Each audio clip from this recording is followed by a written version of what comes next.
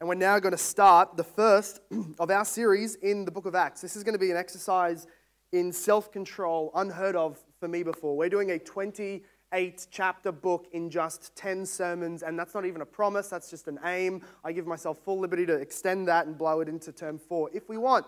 But it is Acts of the Apostles or Acts of the Holy Spirit, depending which commentary you read. It is the very unique first 3 decades of church history that is accurate and inspired. We don't need to read this church history and wonder what angle they're coming from, wondering if they got it correct. This is Spirit-inspired church history. This is an amazing blessing to be able to have this in our biblical canon. It's called Acts. Back in the first century and sort of the centuries around it, that was a word. The Greek word for Acts there is the word that they would use as they're telling the stories and the accounts and the amazing feats done by great men who are either war heroes or gladiators or kings or emperors. They would write down their stories and title it Acts of so-and-so. And what we have in this book is Acts of the Apostles. The heroic feats, the glorious lives lived and deaths died of the apostles by the hand of the Holy Spirit sent from heaven. That's what we're reading. We're reading the feats, the hero tales of the early church, these men that we are told in Hebrews to follow after. Acts is a narrative book, okay? It's historical. It's going to tell us stories and historical accounts, and then they did this, and this king did that, and these people went here. It's all narrative, but it's doing through narrative what the book of Hebrews does through theological and biblical exposition. If you're familiar with the book of Hebrews, it's a book that is written. We don't certainly know the author. I just side with Spurgeon on these things. It was Paul. And it's a book about showing that all the good that the Old Testament was, it was all just foreshadowing Jesus, who is God, not an angel. You read Hebrews 1, he explicitly explains that God in flesh was Jesus. He was not an angel. But let's keep going. The main point that Hebrews is making is the transition from Old Covenant, Old Testament, to New Covenant and New Testament. How we used to have priests, now we have Jesus. We used to have a kingdom that was geopolitical, now we have the church that is all nations. It used to be the temple we would go to worship, now we have the spiritual temple, the church. We used to have Mount Sinai that we go to. Hear the law read through Moses. Now we have Zion that we go to, where we hear the grace coming through Jesus. So what Hebrews does theologically and expositionally from Old Testament texts, the book of Acts does through story narrative. So this is one of the things I want you to keep an eye out as we go through these next 10 sermons and take apart the top 10 big sermons from the book of Acts. And so this series is called The Best Sermons in History, not referring to mine, but referring to the apostles, inspired, perfect sermons.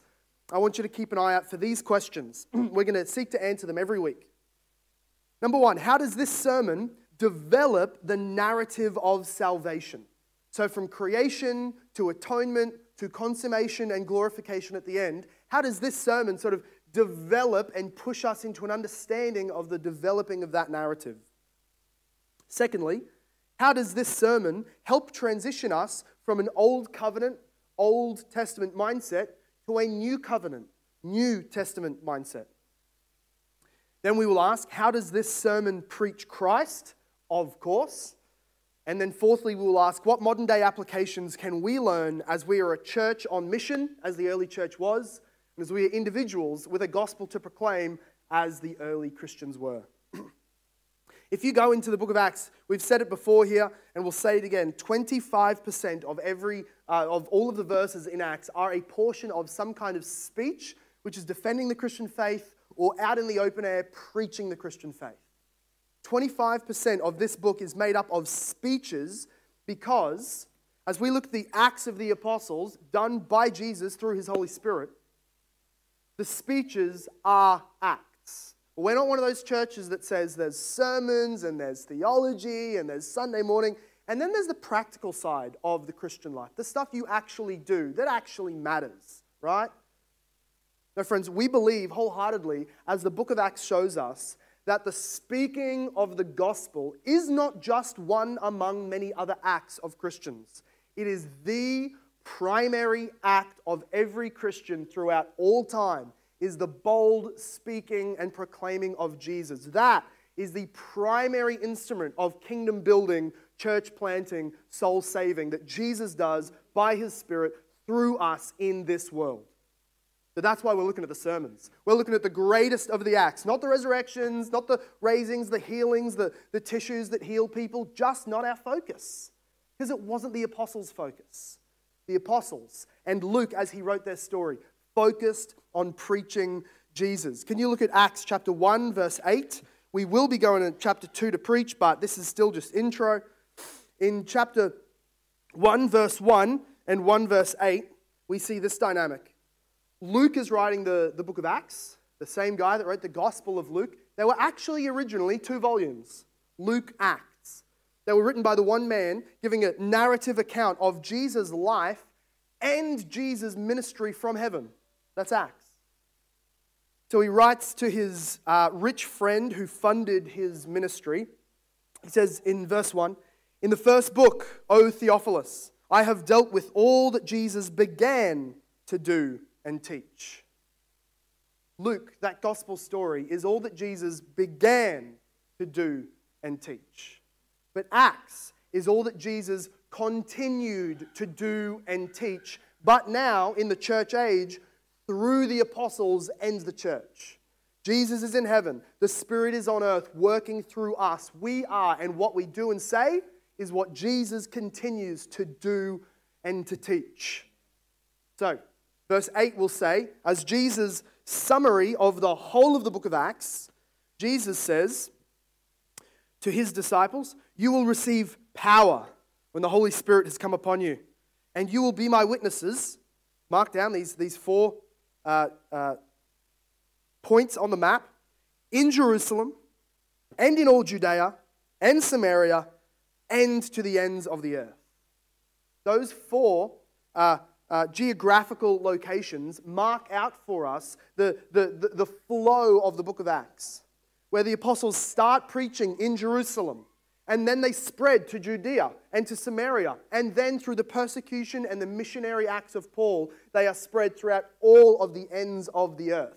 That's Jesus prophesying, telling them, here is your commission. Once you receive power, go and spread it. And that's what we see happen in the book of Acts.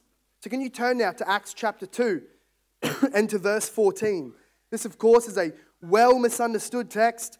All of them are. I say that every Sunday. It's just always twisted. Well, we try to set some things straight, but we're going to read from verse 14 through to 41. I know it's a lot. It'll take only about 3.5 minutes. And the sermon, of course, that day was much longer. Don't tap me on the shoulder afterwards and say, "See, Peter preached for 3.5 minutes." No. Let's go. Verse 14, chapter 2. Hear now the word of the living God. "But Peter, standing with the 11, lifted up his voice." There you go, biblical yelling, thank you. "Standing with the 11, lifted up his voice and addressed them. 'Men of Judah and all who dwell in Jerusalem, let this be known to you and give ear to my words. For these people are not drunk as you suppose, since it is only the 3rd hour of the day.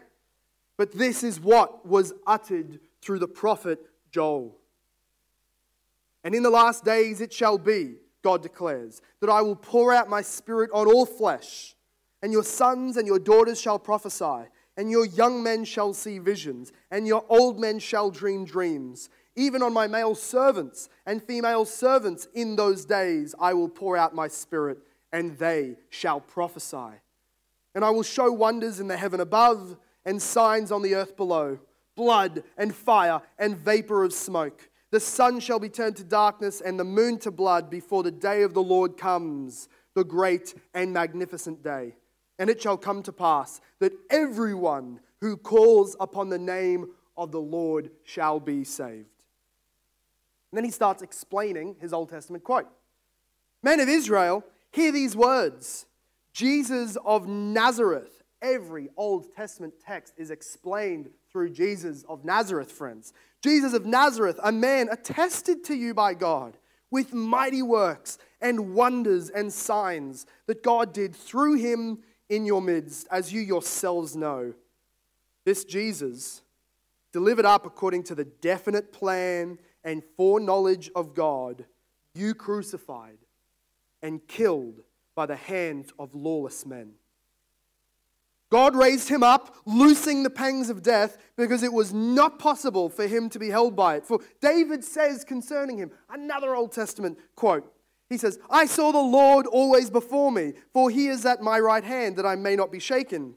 Therefore my heart was glad, and my tongue rejoiced. My flesh also will dwell in hope, for you will not abandon my soul to Hades, or let your Holy One see corruption. You have made known to me the paths of life. You will make me full of gladness with your presence. Again, to explain the Old Testament text, Peter says, brothers, I may say to you with confidence about the patriarch David, that he both died and was buried, and his tomb is with us to this day. Being therefore a prophet, and knowing that God had sworn to him with an oath that he would set one of his descendants on his throne, he foresaw and spoke about the resurrection of the Christ, that he was not abandoned to Hades, nor did his flesh see corruption. This Jesus God raised up, and of that we are all witnesses. Being therefore exalted at the right hand of God, and having received from the Father the promise of the Holy Spirit, he poured out this that you yourselves are seeing and hearing. But David did not ascend into the heavens, but he himself says, the Lord said to my Lord, sit at my right hand until I make your enemies your footstools. So let all the house of Israel therefore know for certain that God has made him both Lord and Christ, this Jesus whom you crucified. Now, when they heard this, they were cut to the heart and said to Peter and the rest of the apostles, brothers, what shall we do? And Peter said to them, repent and be baptized, every one of you, in the name of Jesus Christ, for the forgiveness of your sins, and you will receive the gift of the Holy Spirit. For the promise is for you and for your children and for all who are far off, everyone whom the Lord our God calls to himself. And with many other words, not just a 3.5-minute sermon, with many other words, he bore witness and continued to exhort them, saying, save yourselves from this crooked generation. So those who received his word and were baptized, and there were added that day about 3,000 souls. May God bless the reading of this amazing sermon to us this morning.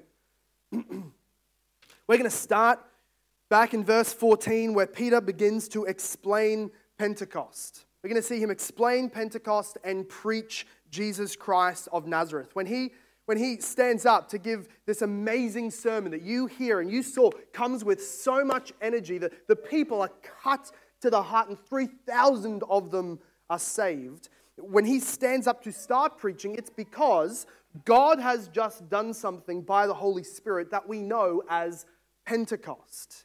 What had happened was, and those who know your history will know what Acts 2 tells us, that in the first 13 verses, the Christians who had followed Jesus until his ascension, they had gathered, they were praying like Jesus told them to, and while they were praying, on the appointed day of the Old Testament feast of Pentecost, they didn't bring it about by their praying, they were readied by their praying, but God had a time to send the Spirit. And God sent the Spirit to them on that day of Pentecost, which was symbolic of celebrating to God and worshiping God for his bringing in of some of the harvest. That was part of the worship. We're not going to go into all of that. But what had happened is that as the Spirit came down, he brought signs and wonders among the people. So it was one heck of a prayer meeting. People were there, and what came down on top of them were little tongues of fire. Fire floating on each of their heads is what I think it would have looked like. And what happened around them was this torrent of noise. This pouring in and tearing through of what they would call a sound like a waterfall, or a sound like cascading waters, or a sound like a thunderstorm. This wind just tore through the town and came to that upper room where they were, but it wasn't real wind because, well, we know because the fire didn't go out. That's my proof. But also because nothing was moved around. It was a noise like thunder, like wind. Came and arrived at them. Well, the fire came onto their heads, and then, in an instant, each of them began extolling and praising God in languages they had never learned. Most of them were unlearned Galileans, right? They're from towns like us, not graduating with PhDs in linguistics. They were fishermen and farmer boys, and they were speaking the vast languages from all over the Roman Empire. And all of these Jews from all over the Roman Empire who had come to Jerusalem for that holiday heard them preaching and were saying, why are they able to speak our languages in our tones, in our dialects? This is a miracle. And others heard and said that what they were hearing was just drunk men babbling. They didn't really believe that. That was just a taunt, just a mock to throw out there, but that is what they said. And so that is why Peter stands up in verse 14 to begin explaining it, and he says in verse 15, "They're not drunk as you suppose, it's only the third hour of the day." Their days were measured from sort of sunrise onwards. It'd be about 9 a.m. There's nowhere in Jerusalem you can get grog at 9 a.m. And even the drunk people who would be drunk at 9 a.m. are just still drunk from the night before and aren't up at 9 a.m. in church singing praises to the Lord. Little clue. So Peter says, that's ridiculous. You know it. That's not what you're seeing. But what we want to see before we start going into how he explains all of this through Joel's prophecy is the similarities between the Mount Sinai experience of Israel in the desert and this Mount Zion experience of the Spirit coming in Pentecost. As Israel was drawn out of Egypt and saved by the Red Sea and saved by the blood of the Lamb that all points to Jesus if we read our New Testament, they came into the desert and came to Mount Sinai, the place where they would receive the law written on tablets, where God would speak to them and cleanse them as a nation for himself. And that day, when they first drew into Sinai, what we read happen in the Exodus account is fire burning at the top of the mountain, and thunderous noise and wind at the top of the mountain, and noises like trumpets blasting to get everybody's attention, and then the booming voice of God that made everybody shake, and they drew back, and from that point on said, Moses, no more. We cannot handle it. You go talk to him, tell us what he says. We don't want that anymore. We see the very same signs occurring on Pentecost. This which began the old covenant nation of Israel is re-beginning the new covenant nation of Christians under Jesus, not Moses. And they didn't come to a desert, they came to Zion where Jesus died. They didn't come under the sprinkled blood of a lamb, they came under the sprinkled blood of Jesus. They didn't come to receive law for their condemnation, but came to receive grace for their salvation. And they did not come and hear thunderous wind on the top of the mountain. They felt it among them and heard it among them. They did not just see wind on the top of where God's presence was. It came upon them very selves. And note this, he did not use trumpets blown by angels this time.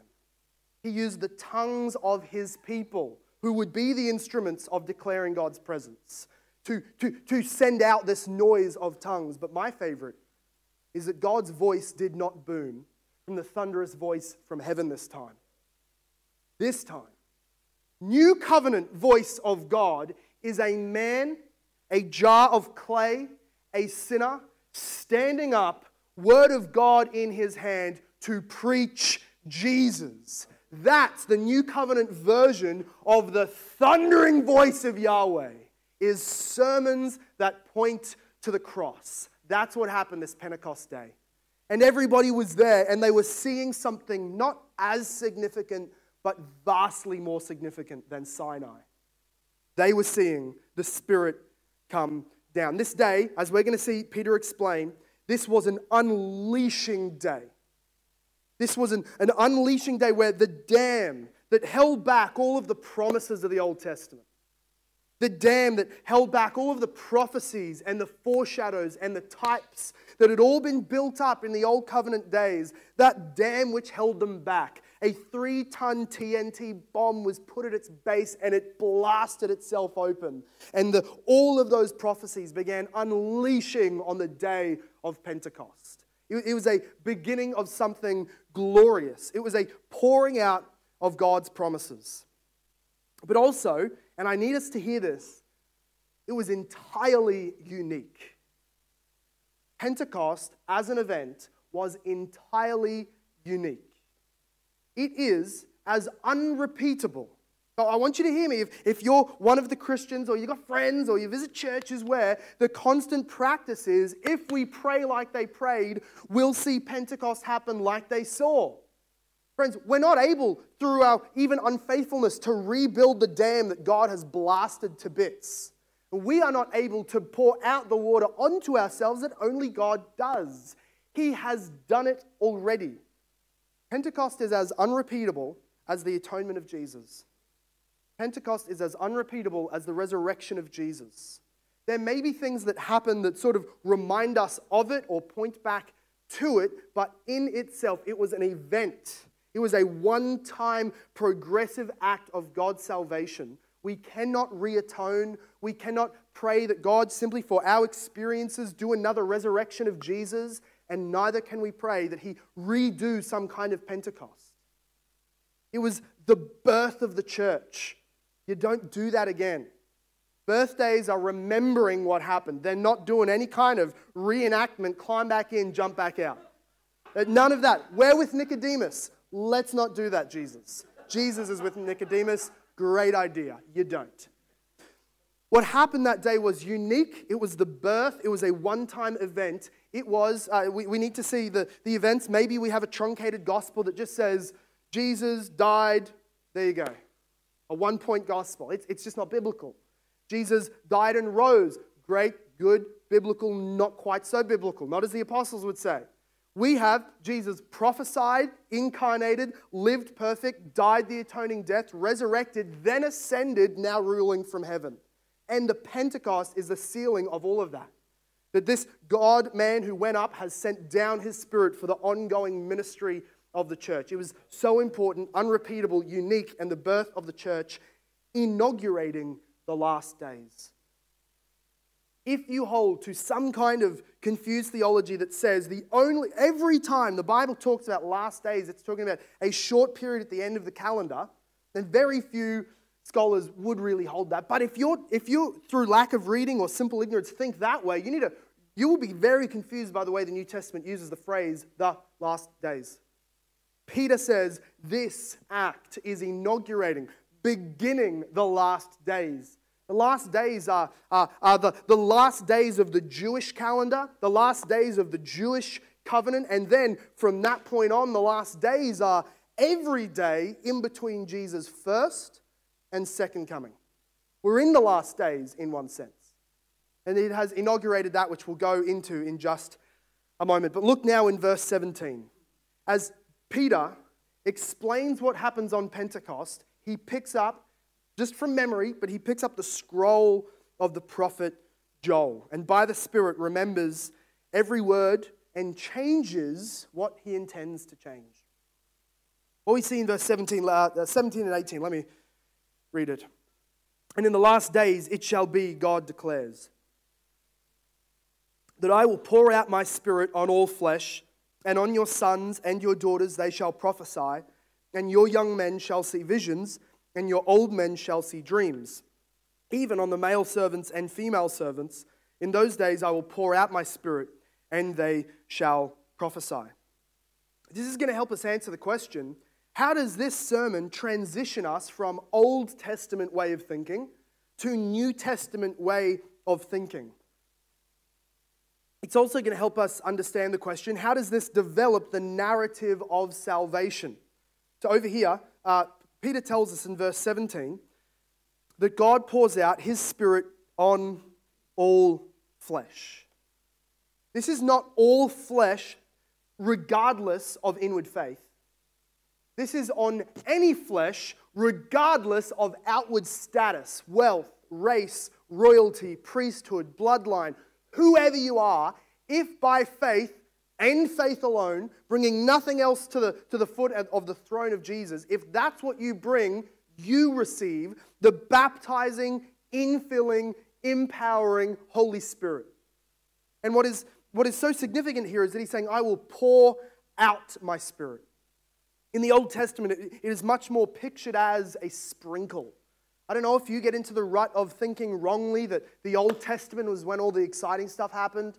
Now we just come here, sit here, no gold, candles, smoke, flashing lights. Not this church. We go, well, where's all the excitement? All the good stuff, the miraculous stuff happened in the Old Testament. But the apostles' way of viewing it is that they had a sprinkle and we have a flood.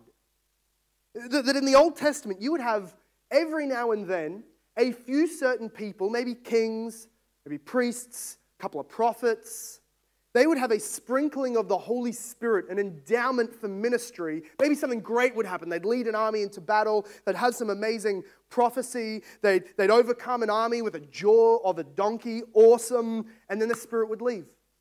And it would come upon them later for sure, but He would not remain. It was just a sprinkling.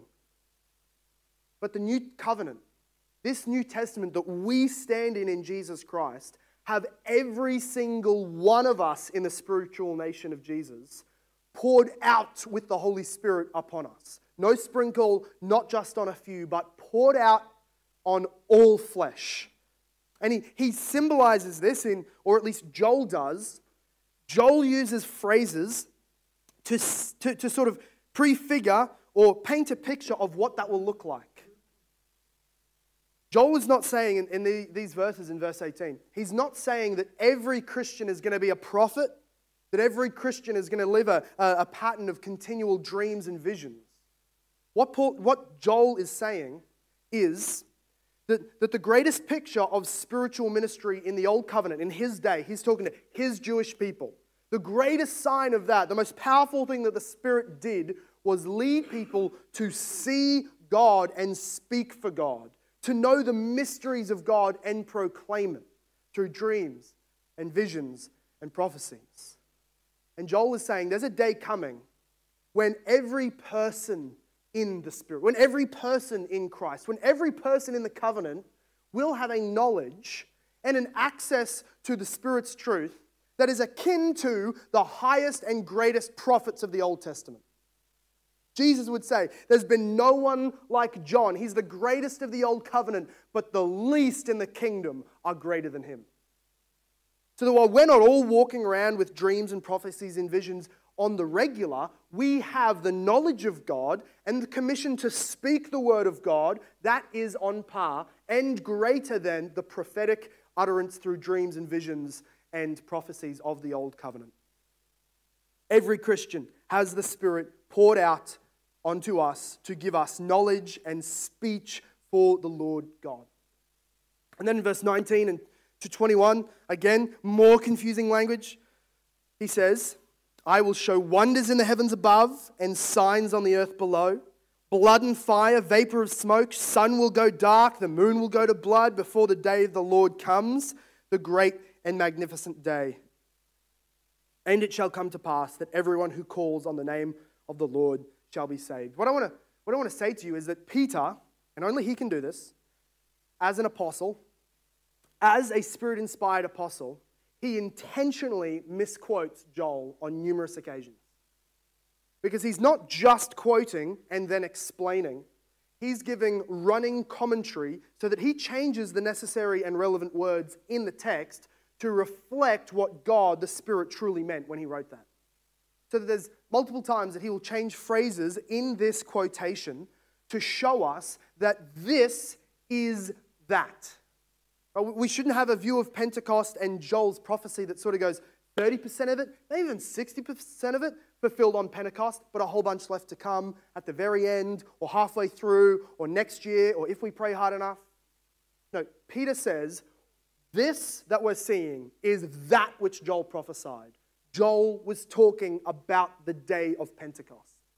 And because it's so significant that this prophecy centers here, and then he uses language about the blood and the moon and the sun going dark and the earth convulsing that would lead us to assume this can't be talking about the day of Pentecost because that didn't happen on the day of Pentecost. We think that, then we park our minds into repent and remember that the apostle gets to interpret the prophecies, not us. Our first reading of prophecy is not what we tally up as the literal, actual, biblical meaning of prophecy. The apostolic understanding of prophecy is how we understand the prophecy. And Peter says, this is that. And he quotes that he's saying is happening.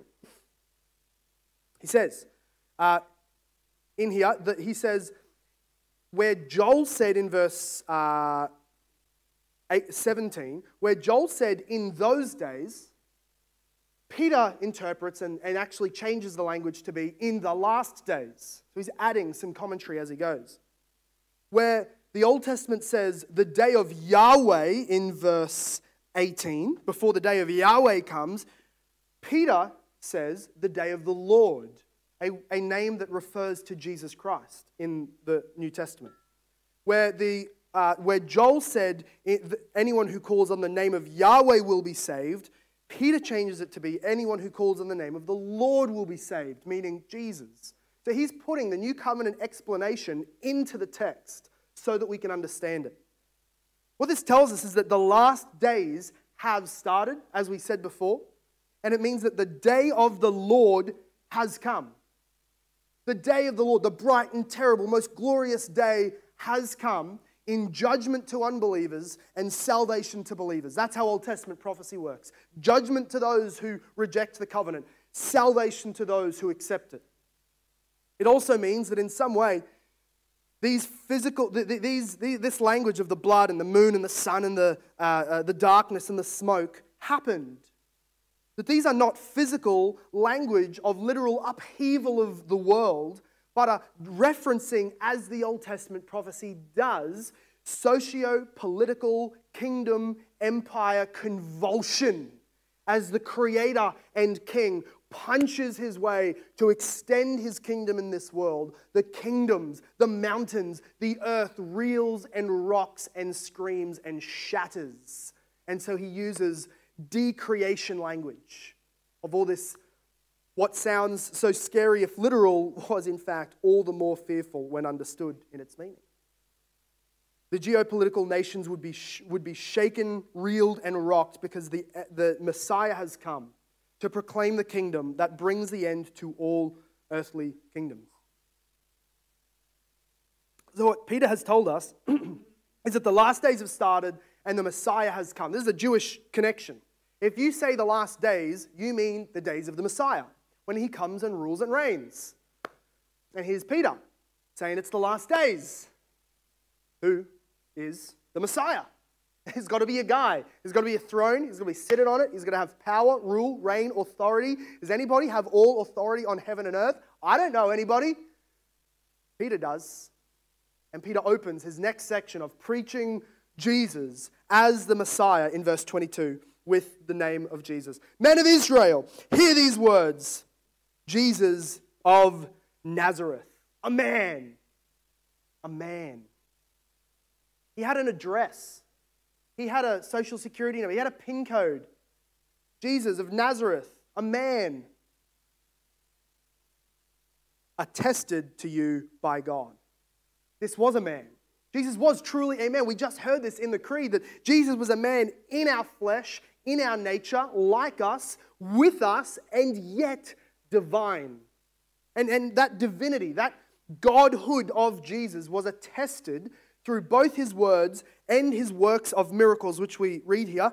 Peter says, God proved to you, this man Jesus, by mighty works and wonders and signs that God did through him in your midst, and you know it. You yourselves know how you suppressed the evidence of the blind guy walking around. How you tried to kill Lazarus, who he rose from the dead. How you persecuted the people who got sent back leprous free. You know what Jesus did, Peter is saying. This Galilean rebel who claimed divine power and did miracles from Satan, so they thought. And this guy who started to mislead a whole lot of people away from God, and he was proven to be a fool because he died at the hands of the Romans. In apostolic preaching, what he is telling those people is to repent of such a mindset, because he was the coming of the Lord that Joel prophesied. It was his death, which is the salvation of the Lord. It's his resurrection, ascension, and his Spirit coming, which was spoken of as the day of the Lord. He has established his kingdom and the last days, and it is now the way that we attain salvation. That's Jesus, this man from Nazareth. Peter preaches powerfully. And what we're going to see is he's going to outline in successive verses the life, the death, the resurrection, the ascension, and the heavenly reign of Jesus. This is how theologians break up the life of Jesus. His living, his dying, his resurrecting, his ascending, and his reigning. So we're going to do that and see how Peter churns these out. Look at verse 22. We've just seen that he spoke of the ministry, the life of Jesus, the lived, powerful miracles and teachings of Jesus. But then, verse 23, he speaks of his death. This Jesus delivered up according to the definite plan and foreknowledge of God. This was no mistake. This was not a plan B. This was not because you, with your free will, overpowered God's plan, but by the plan that was written in the history books before the first day of creation, as God's meticulous, intricate plan had foretold. He was delivered up on the Roman cross. And it means, this sovereignty of God means no innocence for those whose hands actually pinned him there. It's not an excuse that, well, this all worked out to God's ordained plan. Surely he can see that I was just helping him out when I killed his son. Come on, had to happen. It was prophesied. No, they are still counted as murderers. What they chose to do freely, even though it was a part of God's foreordained, definite plan, left them guilty. You crucified and killed by the hands of lawless men. We just can't in our day, and so we won't spend lots of time here. We'll come to that in future sermons. But to say the Messiah is crucified is a completely oxymoronic statement. The Blessed One has gone to the most hateful, scornful, shameful death. Is just, they can't calculate that in the Jewish mind. Here Peter proclaims it as fact. You killed him. You crucified him. There's his life. There's his death. Then we see his resurrection in verse 24. God raised him up, loosing the pangs of death, because it was not possible for him to be held by it. What we see is that his resurrection was not a rumor, it wasn't a magic trick, it was the release of death, the release from death of him who owed no debt to death. You are only held in death as long as it is valid that you are so. As long as you owe a debt of sin, you remain under its grasp. If you have a clean slate, if you have a blank check, death does not own you. So Jesus blasted its gates to pieces and walked out of the tomb, being raised up by God because it was impossible for death to hold him. The payment of sin is death. He paid it fully and was therefore let free. And then he quotes Psalm 16.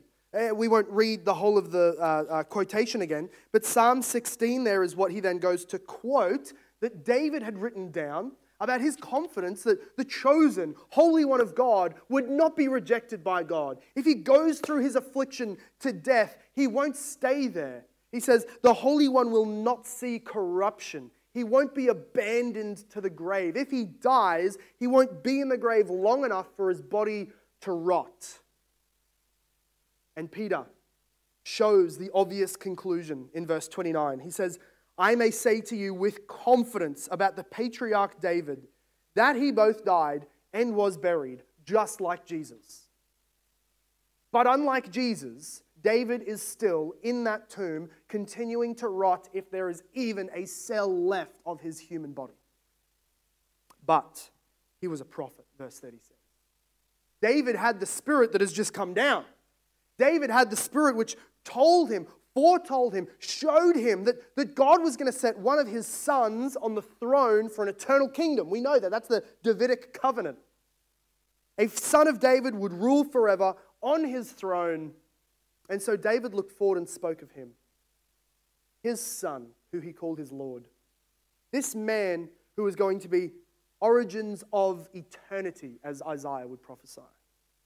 This man David spoke of and said he was going to rise. The Jews misunderstood it as much as they did, but David, by the Spirit, had prophesied that, and Peter explains it here. Jesus is the descendant of David who would sit on his throne and rule, and the resurrection was a proof of that. Look at verse 30. God had sworn with an oath to him, David, that he would set one of his descendants on his throne, and he foresaw and spoke about the resurrection of Christ, that he was not abandoned to Hades, that his flesh did not see corruption. Verse 32. This Jesus God raised up, and of that we are all witnesses. So we have from Peter the life, the death, the resurrection of Jesus, and it doesn't stop there. We're just picking up pace. Peter then goes from his resurrection, he didn't remain here. He didn't stay here. He didn't even fight for David's physical throne in Jerusalem. What a useless waste of power and authority that would be. Judea? You kidding me? Little land strip next to the Mediterranean? The Father has promised me the nations. The Milky Way belongs to me. The nebulae and the stars and the galaxies, you humans haven't even found yet. They're decoration in my throne room. I'm going to go up and sit from where I can rule and reign over it all. When Elon Musk finally gets his little colony on Mars, guess who will be Lord there? Jesus. If human race would live long enough by God's grace to get to the far extents of another galaxy, guess who will still be the Lord over morality, righteousness, science, truth, history? It'll be Jesus. Because he didn't arise up to Zion and sit down on a throne. He arose up to God's right hand. Look at verse 33. The ascension of Jesus. Being therefore exalted at the right hand of God, and having received from the Father the promise of the Holy Spirit. Did you see Daniel 7 there? Did you see it? Did you see the Great Commission there? Did you see the ascension just there when Jesus said, I have all authority on heaven and earth, that the Son of Man receives from God in Daniel 7? Did you see how in the ascension he rose up on the cloud? And in Daniel 7 tells us that the Son of Man comes riding on the cloud up to God and receives the kingdom that does not pass away. Do you see it all happening here? That this isn't just that Jesus undid death and went back. He took a throne that had been waiting for him, that could only be ruled by him as the Son of David, the priest who would die for us, the prophet who would speak the truth of God to us. This Jesus was exalted to the right hand of God. And see now, the Father received from the Father the promise of the Holy Spirit. He has poured out this that you yourselves are seeing and hearing. Speaking of that dynamic of the Son inheriting the kingdom from the Father, of the Son raising up and sitting on the throne of David, he quotes the most quoted verse from the Old Testament in the New Testament. And that's Psalm 110, verse 1. When David, he didn't rise, verse 34 says, and he didn't ascend. He didn't go up into heaven like Jesus did bodily. But he himself does say, Psalm 110, verse 1, the Lord said to my Lord, sit at my right hand until I make your enemies your footstool. This is glorious. This is Old Testament capstone. That the priest that is promised, he's called a priest in Psalm 110, who makes the atonement, will then rule forever until every enemy is dead at his feet or serving him on the throne of David. This is Psalm 110. Glorious psalm. Love it. Read it every day until you know it off by heart. I'm still working on it. Psalm 110. And Peter is saying this Jesus is that Psalm's fulfillment. He's the king now reigning. He's the one who has all authority and honor. Let all the house of Israel therefore know, verse 36. Look at what Peter says. Know for certain. We're going to go from all this amazing talk of the Messiah who receives a kingdom, this Messiah who saves a people that we've been waiting for. They have all these elated, elevated thoughts.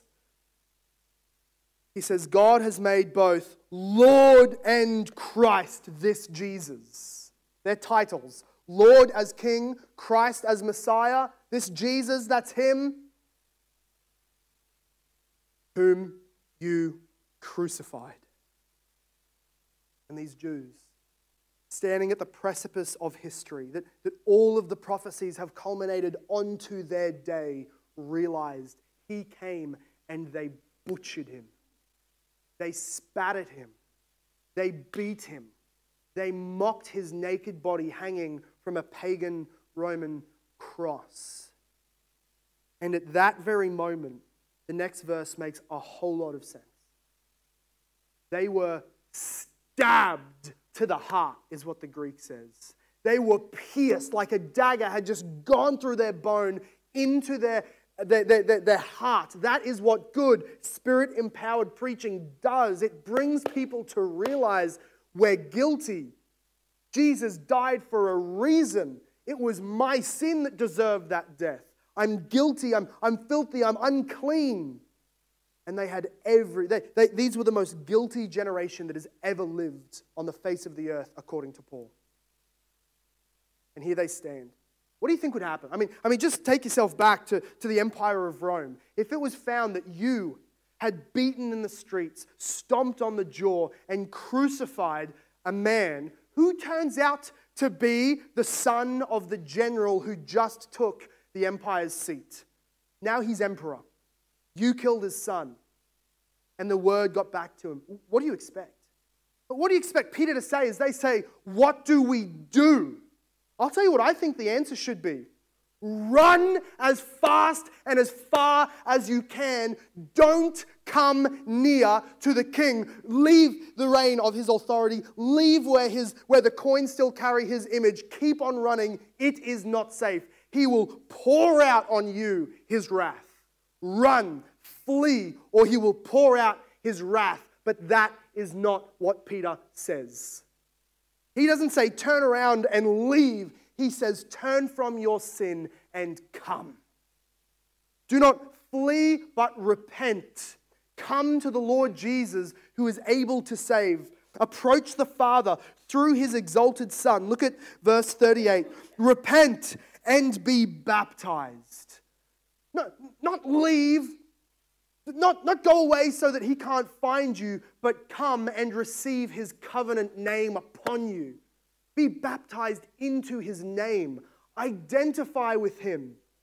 No human would give the advice to go and run to the emperor's throne room. You just killed his son. That was you. Run, go, in fact, sit on his throne. Yoink the cloak over your shoulders. Call yourself a son in his son's place. But that is Peter's call. That is Peter's sermon. That is Peter's demand for repentance. And he does not pour out wrath. Instead, we're told that being baptized in the name of Jesus Christ, you will receive forgiveness of your sins. And he will pour out onto you the gift of the Holy Spirit. This is not a threat to you and anyone who bears your name. Never step foot in this kingdom. Rather, it's a promise of salvation to you and every one of your children. Anyone who comes to God through this crucified, dead, buried, risen, ascended, ruling and reigning Jesus, anyone that comes has this promise of complete forgiveness. Because your sins were counted as his sins, and his death was counted as your debt-dealing death. There is nothing for you to pay because he paid it all. There is nowhere for you to run because he rules it all. Wherever you have been, whatever you have done, Peter commands, and I command as his spiritual descendant, come to Jesus. Confess your sin to him. No, not down here. Come to him. He is here in your heart. He is right here ready to hear the confession of your sins and receive the faith that you place in Him. Trust Him and not yourself. It is a completed work for you. He did not sit on the throne with a few things on His to-do list to get us saved. He paid it all. He sat down to rest while the Father brings His enemies to Him in worship. So that as we think today, as we start thinking about what the practical applications of this is for us, we've seen how this sort of brings about the narrative of salvation in the Bible. We've seen how this sort of changes our old covenant to new covenant way of thinking. We've seen how Peter preaches Jesus. And what about today is that some practical applications as we close up. First of all, let me repeat, Pentecost must never be sought. It is not a paradigm or stencil for New Testament ministry. It's the beginning and foundation for New Testament ministry. Do not read it, try and seek a repetition of it. It's a reality we live in and draw benefits from, not repeat. Number one. Secondly, let's define Holy Spirit ministry the way that the Holy Spirit wants us to through the book of Acts. We must define Holy Spirit ministry as, while it may have other things involved, if there is not the making known, proclaiming, and preaching of the life, death, resurrection, ascension, and heavenly reign of Jesus Christ, it's not Holy Spirit ministry. Let me even be as bold to say this. If that message is on a close second place, that is a demonically affected ministry. There may be Christians in it. It may have started well. If that gospel takes point number 2, it's done. It's on its way into the ground. The last bits of dirt just need to be thrown on top of it to cover it. Peter made no reference of excitement or pointing back to the tongues or the fire or the wind. He only made preaching of Jesus his aim. That's what the Holy Spirit does. Elevate Jesus. Whatever else follows, let Him do so as He sovereignly plans. But we seek to preach and proclaim the gospel.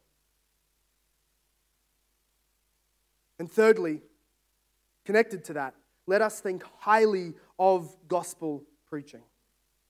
Let us think highly of being at a church, planting more churches, supporting ministries, encouraging those, becoming those who will preach the gospel of Jesus. Sometimes this will be ordained ministers.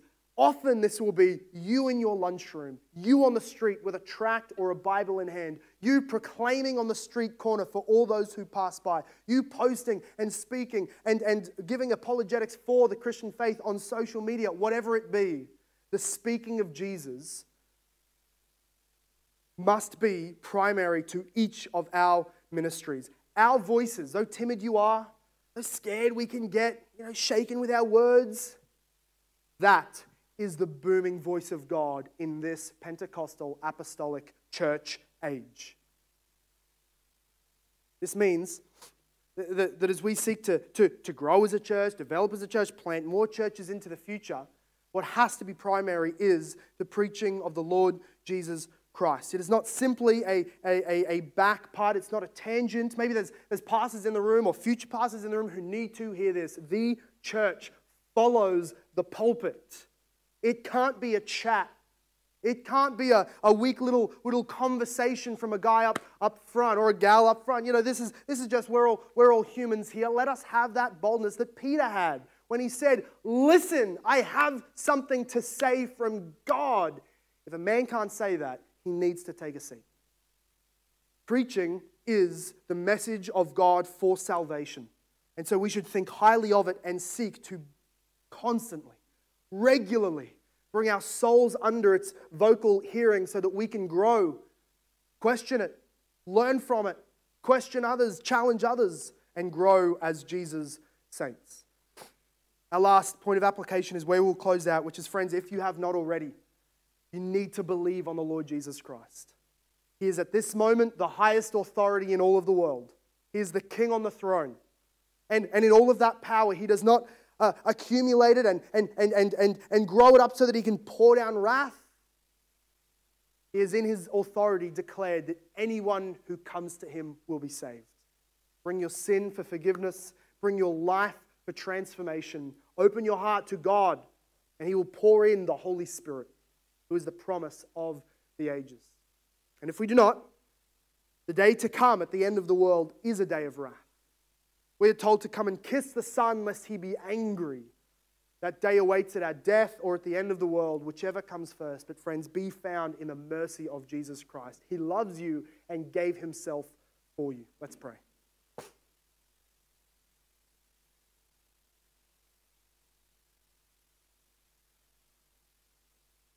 Father, we thank You for the example of Peter. We thank You for the testimony of Luke and the Acts. Lord, most of all, we thank You for the Holy Spirit that You have sent, that You have poured out, that You have given as a culmination of Your promises, as a gift to the church who You purchased by Your blood. I pray, Lord God, that we would be those on mission that see ourselves in the very same vein as the early church, not seeking to set up some kind of political power, not seeking to set up some kind of locked away commune for our own peace and security, but bold, waving His flag, carrying swords with His name engraved on it. May we preach Jesus, the grace and mercy and love of Jesus Christ, blood shed for anybody. May that be constantly on our lips, nor may it be in our hearts. For those who do not currently believe, Lord, please give to them the faith to believe, for anyone can be forgiven today. And for those of us who do know You, but are weak and we often waver, Lord, I pray that You would give to them boldness by Your Holy Spirit.